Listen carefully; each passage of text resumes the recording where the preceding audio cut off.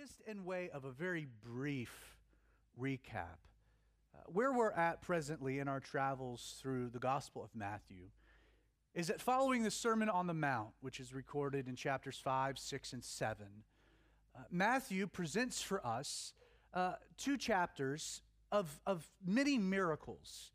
He's already kind of summarized that through Jesus' ministry there in the Galilee, that he was traveling, he had a circuit, he would go from synagogue to synagogue, from town to town, teaching, preaching. The people will find a repeating of that summary here at the end of this chapter. But Jesus was more than just a teacher. He was more than just a preacher. He was a miracle worker. Jesus loved people. He had a heart for the multitudes, the broken multitudes. He had a heart for those that were sick, for those that were dying, for those that were afflicted. He had a heart for those that were possessed. Jesus had a heart for people. He loved people. He loved to spend time with people, to interact with people. Jesus wasn't on some perch above the multitudes, raining down edict. No, he was rubbing shoulders with the people, loving them and ministering to them. Not just preaching the truth and teaching them God's word, but working in their lives in really one of the most practical ways he could have, through healing. You got to kind of rewind just a little bit and place yourself into a first century context. The Roman Empire, the Jewish people, this blending in the Galilee of Gentile and Jew. But during that particular period of history, life expectancy was short. Medical knowledge and understanding was limited. When someone got sick, it often relied back to superstition on try to find healing. When they were maimed or afflicted, the medical care in the first century was not exactly a standard. It wasn't a great thing. To get sick, to break a limb, it had ramifications. So when you're talking about Jesus' ministry, and it seems as though a lot of the focus ends up being on his healing ministry, that was a massive practical need, especially for the poor that couldn't afford medical care, that couldn't afford the best doctors of the day. Jesus was healing people, but in doing so, he was meeting a very practical need within that society. And so, presenting Jesus as the King of Kings, not only are we given by Matthew these accounts of some of his dissertations, the more expansive accounts of his sermons, his teaching, but we're also given these examples of just Jesus meeting practical needs. We pick up where we left off, just kind of the continuation of Matthew presenting us examples of this ministry. We read in chapter 9, verse 27, that when Jesus departed from there, two blind men followed him, crying out, and again, that's kind of in the continual verb tense. They were crying out, continually crying out. They were repeating and saying, "Son of David, have mercy on us." It's kind of an interesting presentation, interesting scene that we have depicted here by Matthew, our author. We're introduced to two unnamed blind men.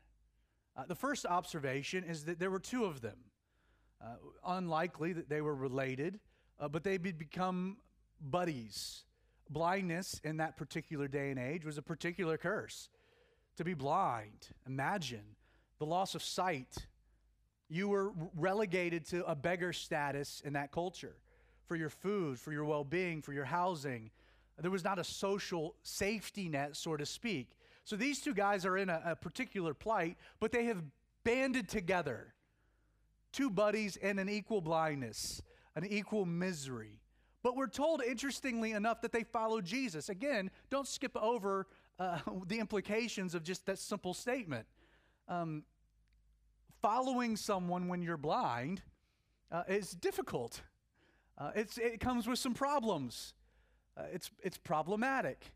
To follow Jesus when you're blind would require at least, though we're not told, someone to maybe lead them, which is interesting to me. On a side note, Pastor Joe Foch makes the observation that these two blind men had to be led to a Jesus they couldn't see. How many of us share that equal testimony? Led to Jesus, a man we couldn't see, by a friend who knew we needed an encounter. And so they're following Jesus, difficult, and they're crying out. They're making a scene, a bit of a racket. They're declaring over and over and over again, likely to get Jesus' attention, Son of David, have mercy on us. Son of David, have mercy on us. What a scene. Within this declaration, we do learn a little of these two blind men, though they couldn't see Jesus, though they couldn't see the miraculous.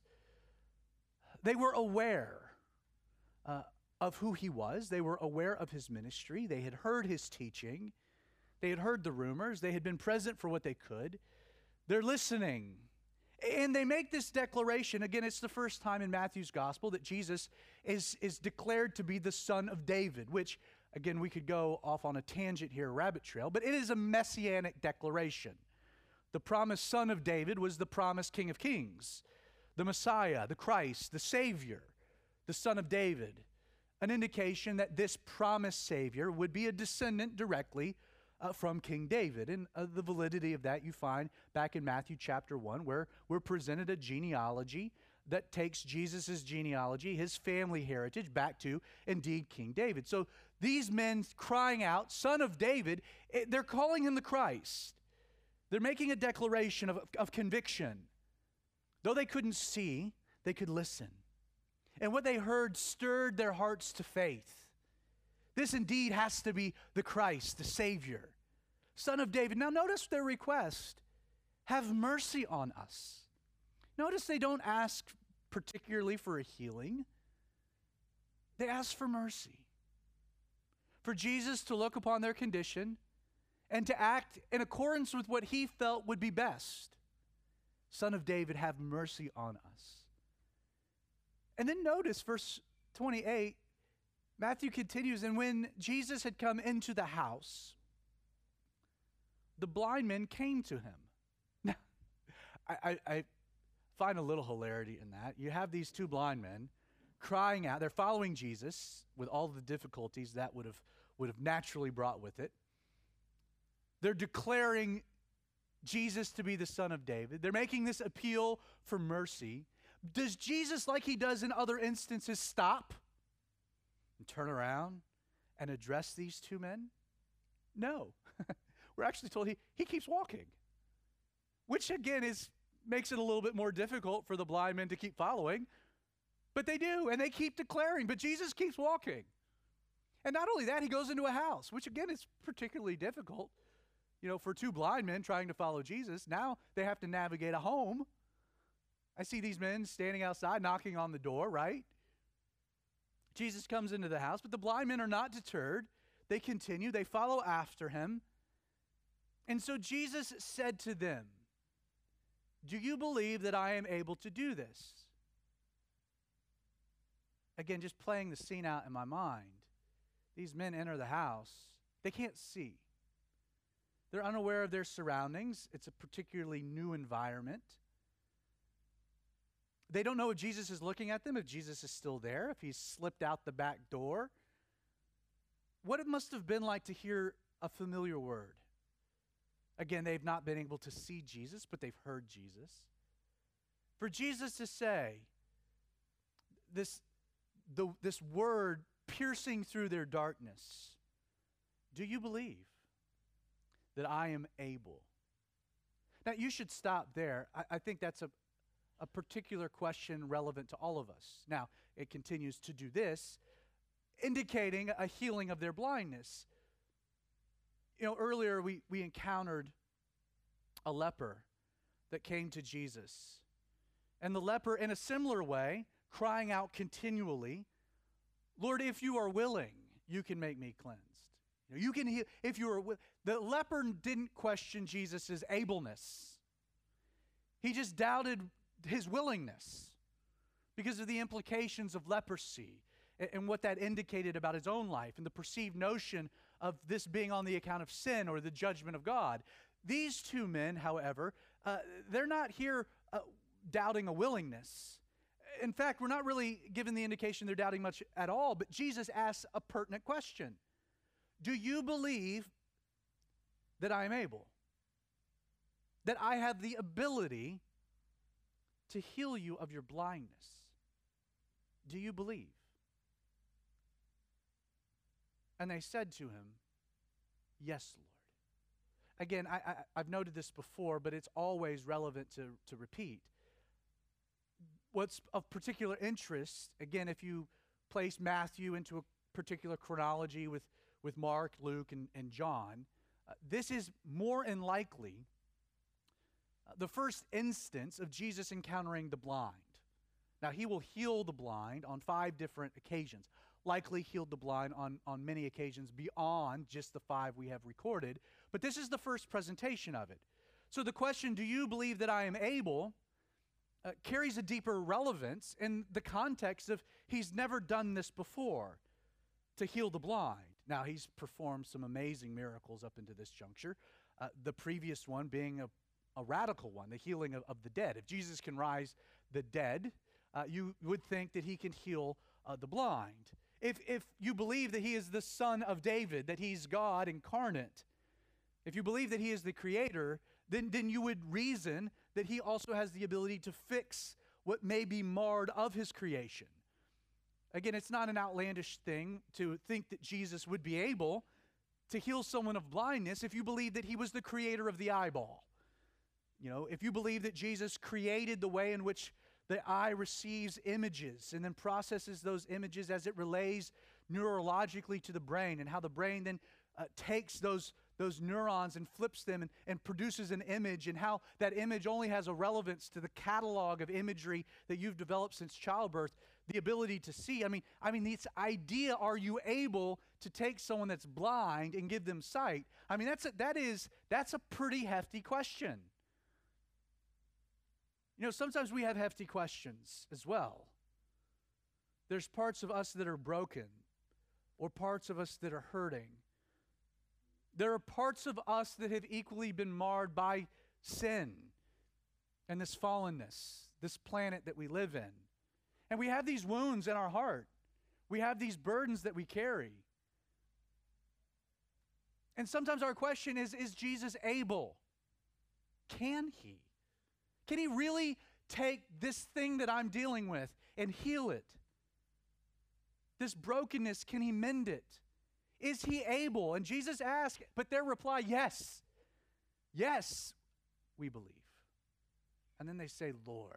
This declaration. First, there was this affirmation of who Jesus was. In a very general sense, you're the Son of David.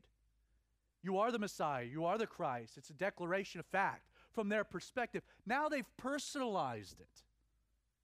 We know this is who you are, but to us, you're Lord. Again, 2 blind men that have just been following, 2 blind men that have not been healed, 2 blind men still in darkness, 2 blind men declaring Jesus to be their Lord. Yes, we believe. Yes, you are able, but beyond it all, you are our Lord.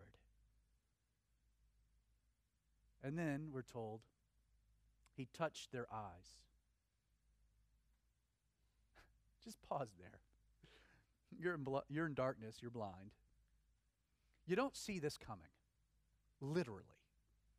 You don't see it coming. What must that have been like? Again, there's 2 men, 4 eyes. Jesus has 2 hands, multiple fingers.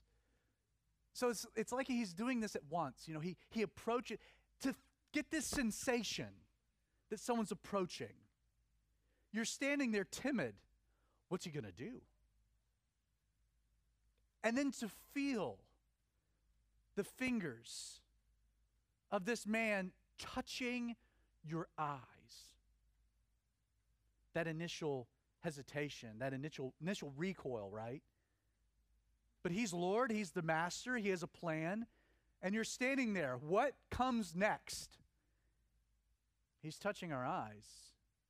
And as he's touching their eyes, Matthew says that Jesus declared, according to your faith, let it be to you. And their eyes were opened. Their eyes were opened. Again, I won't bore you with all the particular details of what it takes to heal a human eyeball. All that would go in to their ability to see. As mentioned, not just the healing of whatever it was causing the blindness, which is amazing in and of itself, but then the ability to actually see or to make sense of what you're seeing. I mean, these men are at a severe disadvantage. You have a catalog of images developed since birth that you're always recalling to make sense of the world around you. These men lack such an archive. It's not just that Jesus heals the physical brokenness or malady, but he imparts this neurological archive. I mean, it is an astounding miracle to heal of blindness, to restore sight. And yet these men believe that Jesus is able, and they declare him to be Lord, and Jesus touches their eyes. He makes contact. And the first face that they see is Jesus. How amazing. And then they look at each other, and they're like, you're as ugly as I imagined. These two buddies had been running around in darkness for years. And now they can see each other. I promise you that was a sight they would never forget. The face of Jesus and the face of each other. And every time they saw each other, they were reminded of Jesus. And this incredible moment that they took a step of faith and they came to Jesus, believing he was able, trusting the Master, and receiving sight. Jesus touching exactly what needed to be healed in a way that only he can. And Jesus makes this interesting statement that we do have to spend a moment to address. He said, according to your faith, let it be to you. Now within the greater flow of the last two chapters, we have a lot of very different examples that kind of in some ways contradict this at its surface. Faith. According to your faith. Jesus obviously, in regards to these two men, pinned the healing to their faith. But we have other instances that kind of challenge the necessity of faith, really, in some regard. Now we have the leper who comes to Jesus, obviously demonstrating faith. But take the previous example. You have a little girl, a 12-year-old, who's dead. Dead as can be. The funeral is in process. And Jesus calls her forth and raises her. Did her faith heal her? No. She's dead. As dead as you can be. There's no belief. There's no faith. There's not even the approaching of Jesus from the little girl. Jesus comes to her. And like he does with the lame man, was it the lame man's faith that caused Jesus to forgive him of his sin? And then to validate that power, to raise him from his lameness? No. We're told very specifically that it was the faith of his friends, the friends that brought him, that moved Jesus to action. Like some people will try to take a passage like this and develop a theology that if you're not being healed, it's a consequence of your faith or a lack of your faith. There's a whole heresy within Christianity that presents this false notion. Contrary and in opposition to many examples, illustrations, Lazarus, was it his faith? He'd been dead not just for a day like the little girl, but for 4. The dude's partying in heaven at this point. He stinketh, as the old King James tells us. No. No, not at all. And then you can say, well, it's not works. We have examples of this. I mean, the thief on the cross, though he had faith in Jesus, which is why he would see Jesus in paradise, was it his works that earned his ticket to heaven? No. The man was nailed to a tree. He could do literally nothing. So what does Jesus mean when he tells these two that according to your faith, let it be to you? Well, again, place it within the flow of the narrative and the demonstration of their faith. What was their faith in? Their faith was in Jesus, which is why, they were following after him, which is why they were declaring him to be the Son of David, which is why they continue to follow. which is why they entered the house, which is why they stood there and answered Jesus' question, declaring him to be Lord. You see, again, it's not the amount or abundance of faith, but it's the object of one's faith. It's the fact that these men came to Jesus and pursued Jesus. Even when it seemingly was that Jesus ignored them, their cries on the road, going into the house, they continued. They believed in Jesus, and they came to Jesus, and they trusted Jesus as the Christ. And so when Jesus says, according to your faith, it's not as though that there was something within themselves. It was that they believed in him and were willing to come to him and trust that whatever he did was in his perfect will in their lives. Meaning that sometimes we're healed and sometimes we're not. But we trust and we believe that he is able, that he is willing. But regarding the results, that's in his hands and his alone. These two men, a wonderful example. And then Jesus, as he did, interestingly enough, with the leper. Matthew continues to say that Jesus sternly warned them, saying, see that no one knows it. How do you keep this a secret? I mean, really, go out and pretend like you're still blind, Don't let anyone know. But, just again, like the leper, when they had departed, they spread the news about Jesus in all of that country.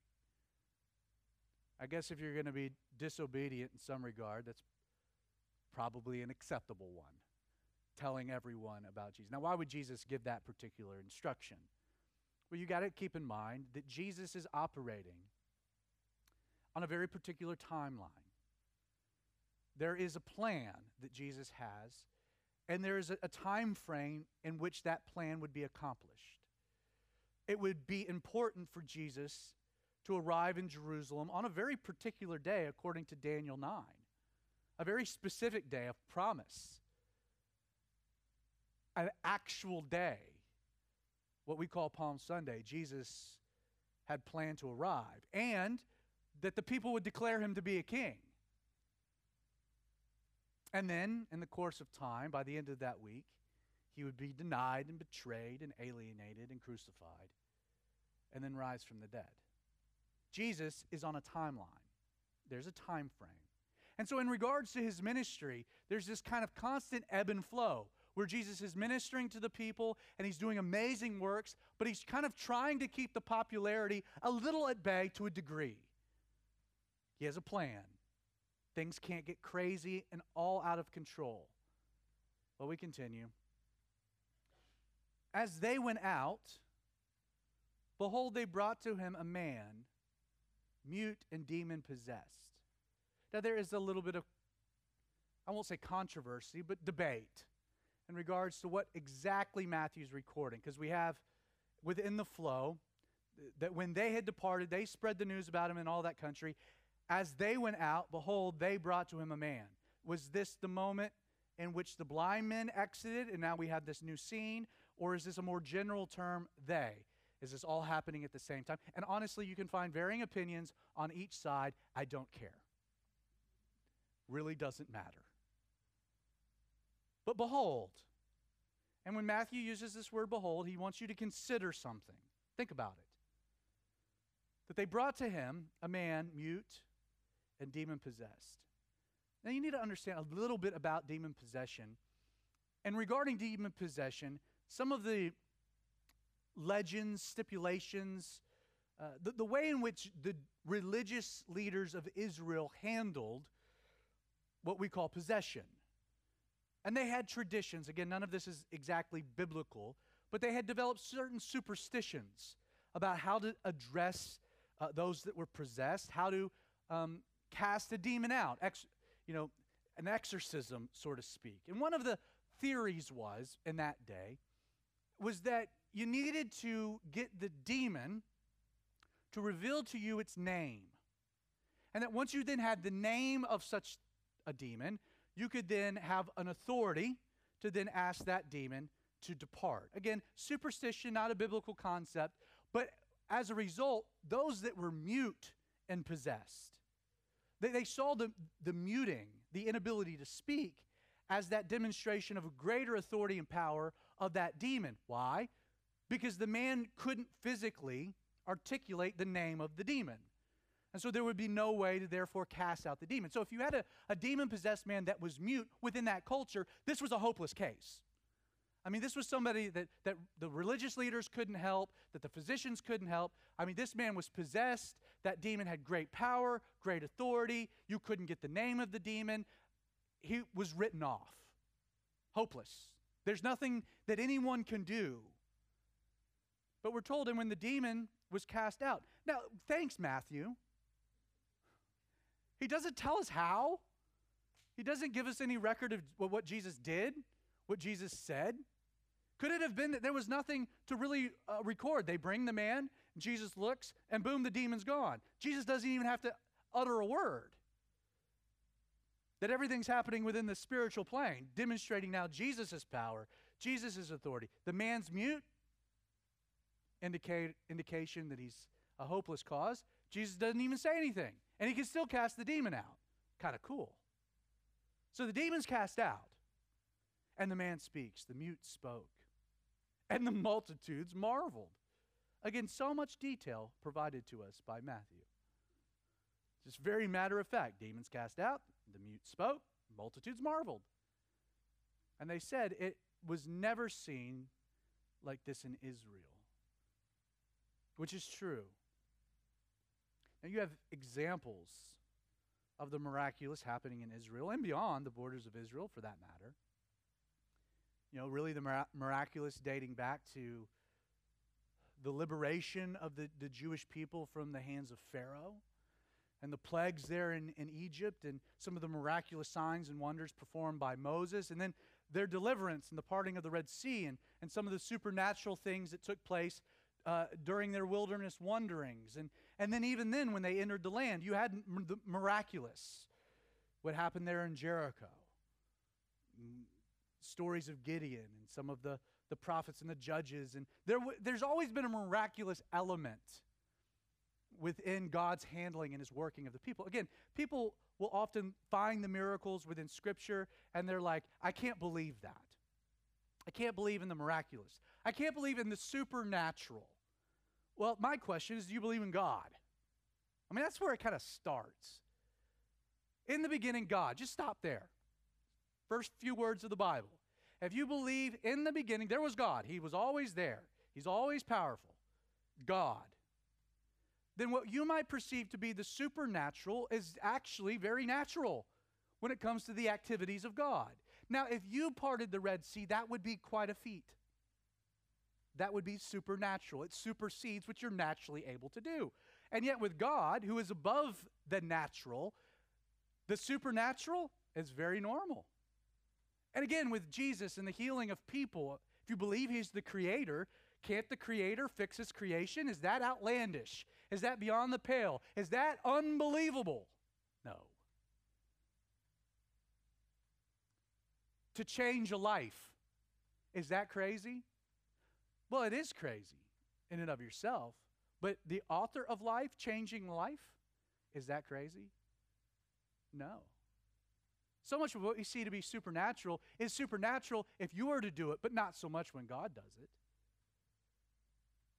So they see the working of Jesus. And while there had been the miraculous, what Jesus is doing here during this ministry, during these 3 years, it was unlike anything else. All of the prophets predicted it, foretold it. All the working of God leading to this predicted, foreshadowed the ministry of Jesus. It was never seen like this in Israel. But the Pharisees said he casts out demons by the ruler of demons.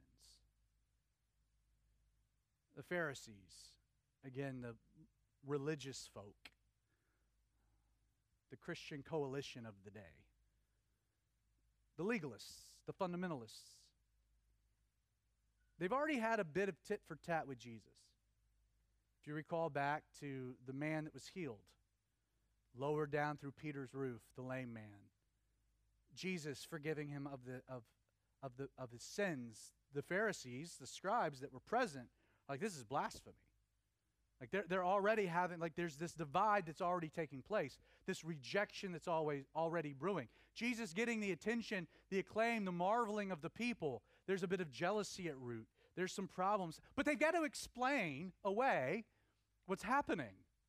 I mean, what's happening in Israel is so radical, so unbelievable, but believable, evident.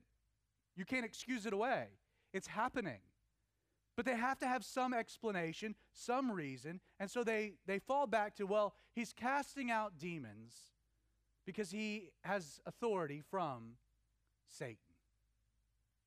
Which again it's kind of just a stupid logic, which doesn't make a whole lot of sense. And yet they're grasping at straws.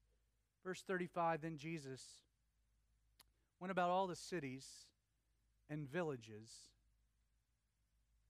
teaching in their synagogues, preaching the gospel of the kingdom, and healing every sickness and every disease among the people. Yeah, I love this summary statement of just the ministry of Jesus. And I do think that there is a good blueprint for our ministry. Again, if you believe he is our pastor, then his ministry has always remained the same. I like first the notation that he went about in all cities and villages. I kind of like that. And I like that because it tells us that Jesus he wasn't crowd chasing. He wasn't seeking a popularity. He went to the cities. Again, the bigger population centers. Jesus would go to the synagogues there. But he didn't skirt the villages. Did you notice that? The villages, in contrast to the cities, were smaller. They had less of a population. There wasn't a big crowd. But Jesus didn't skip them. He went to the cities. Again, there's people there. And he went to the villages as well. That strikes an interesting chord to me. Jesus cared just as much about rural folk as he did about city dwellers, you know? And in the process of that, when he would go to the synagogue, what would he do? First, he would teach. Notice that. He would teach. He would open up the scrolls to the Old Testament, and he would expound upon the Word of God. He would explain to the people what the Word of God meant. In a practical way, he would teach the people. He would help the people understand what God's Word was saying. That's what we do here at Calvary 316. The first emphasis of our ministry is teaching the people. It's opening God's Word and doing what Jesus did. Going verse by verse, chapter by chapter, line by line, helping people understand what the Scripture is saying in a very practical, simple way. But then notice that Jesus, he would teach the people, so he would help the people understand what the Scriptures were saying, but then he would preach the gospel of the kingdom. So he would teach, but then he would preach. Once he would articulate what a passage was saying, he would then help the people understand what the passage meant, what God was articulating. The kingdom, the gospel. The word gospel, it's a good news. And what is that good news? It's that we have a king. That we have a king that loves the people, that cares for the people, that ministers to the people. And then he healed every sickness, every disease. There was nothing beyond his authority or his ability. So he would teach, and then he would preach, and then he would heal. He practically ministered to people. Love it. And then we're told, but when he saw the multitudes, he was moved with compassion for them. Because, now pause there. Again, he would see the multitude, so he saw the people. And what happened? Well, there was a visceral, internal reaction from Jesus. He was moved with compassion. This word compassion, in a kind of a layman's definition, it's literally your pain in my heart. It's not just that he saw people and from an intellectual standpoint identified with what they were going through, their plight.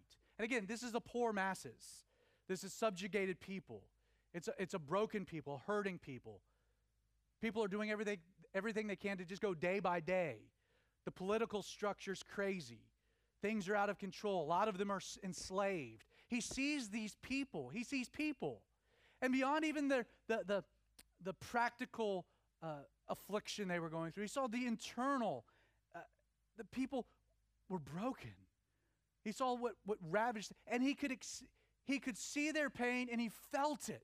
How could you feel it? How can you be moved with compassion? Ultimately, you can't be moved with compassion without the experience to a degree.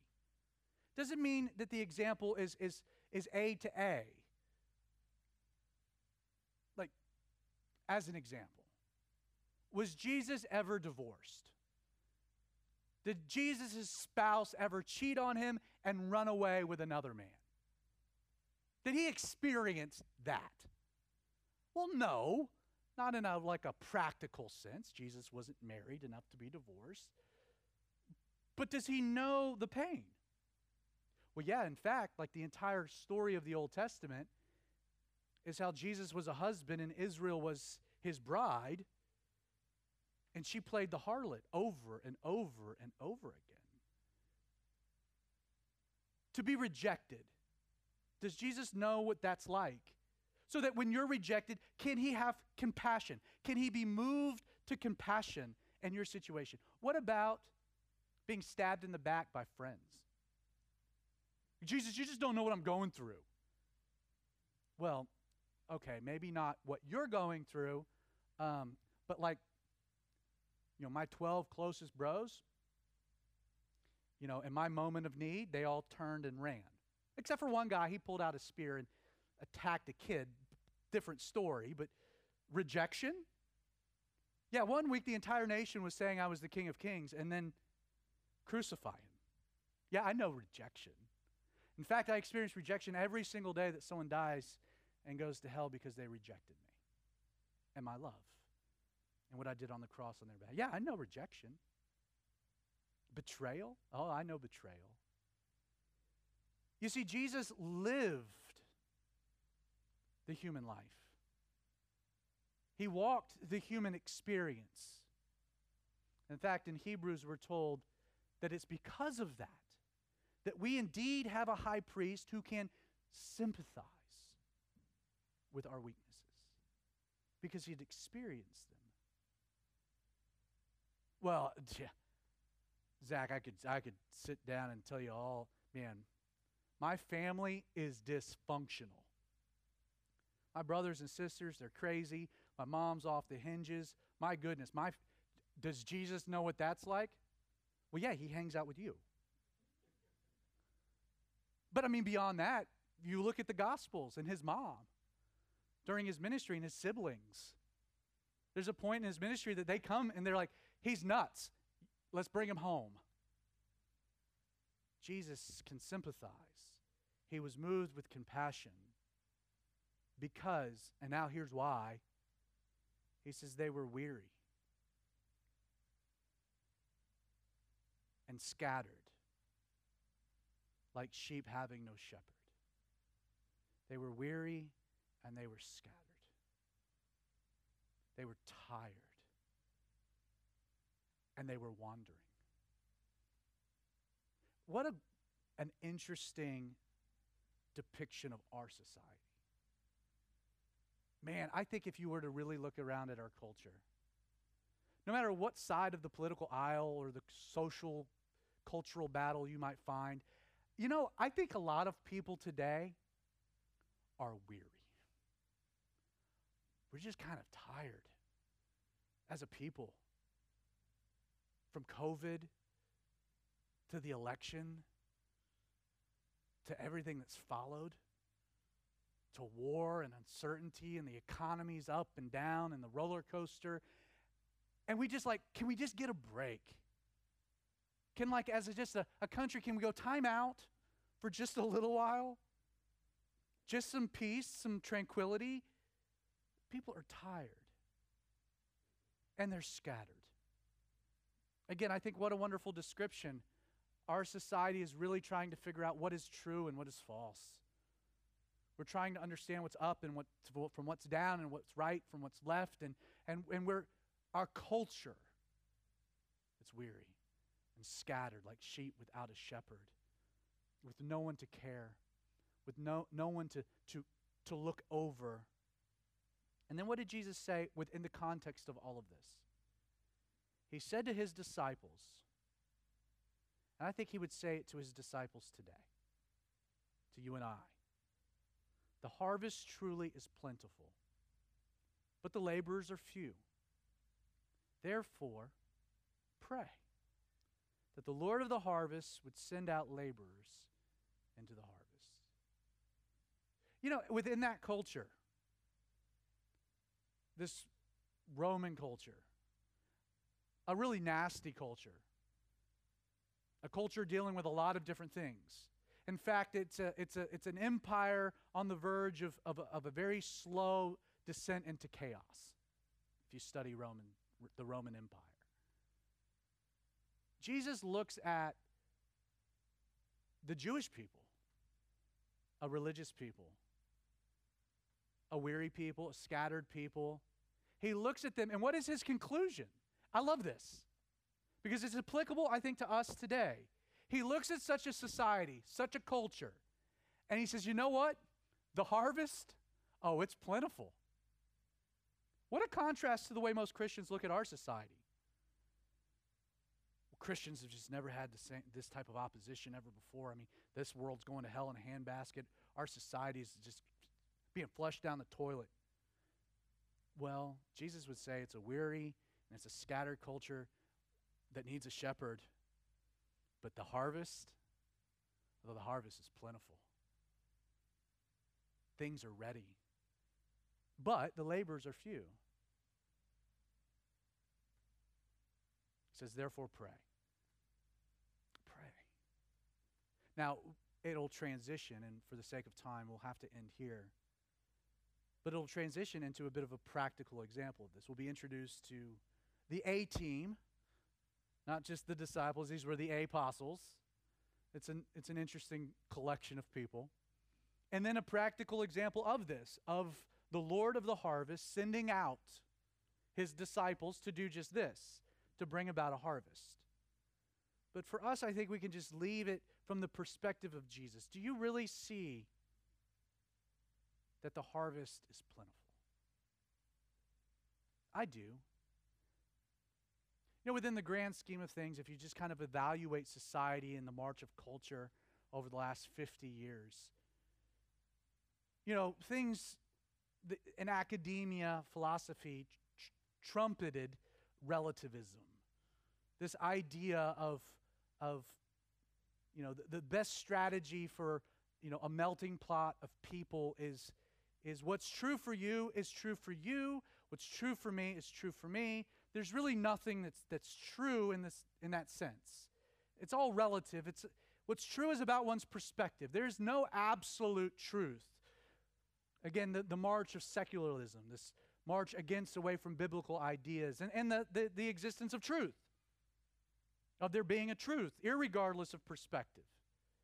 But relativism was really, it was never the end destination.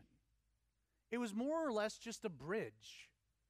It was a bridge from absolutism to really a pseudo-nihilism / narcissism, which is what we see within our society today. Because if everything is true, then nothing is true. And therefore life is kind of meaningless. And people develop a very nihilistic perspective on life, and they become very inward. You can actually track a lot of the progressions of this through the manifestation of art, culture, music, painting. I won't, again, bore you with all the details, but think about it for a moment. What art form best reflects today's society? It tells you a lot about the culture. Is it nature? Does that dominate the artistic world? Pictures of nature, outward? No. You know the number one picture taken within our society? You actually probably have a whole roll on your phone of them. You. It's called the selfie. If there was one art form that best reflects today's culture, it is the selfie. You have taken more pictures of yourself than anyone else has taken of you, or has ever been taken in the history of the world. I mean, really. The reflection of culture, what does that tell us? In the absence of truth and meaning, it's all about me and self and what I can get. And you know, when I look at that, I take great hope. Here's why. The more time you spend with you, the more you realize you're not that good. You see, I think our culture is primed for truth. It's primed for meaning. It's primed for Jesus. Hey, Jesus could come tomorrow and all this could go to hell in a handbasket, but I do believe that the harvest is plentiful. And you're a disciple. And so he sends you out to be a witness, to be a light. You're equipped with truth and a testimony that while you were blind, Jesus touched you and gave you sight. And for the first time, you saw Jesus. And then you could see the rest of the world that was just darkened. Right? How cool. Father, thank you for your word.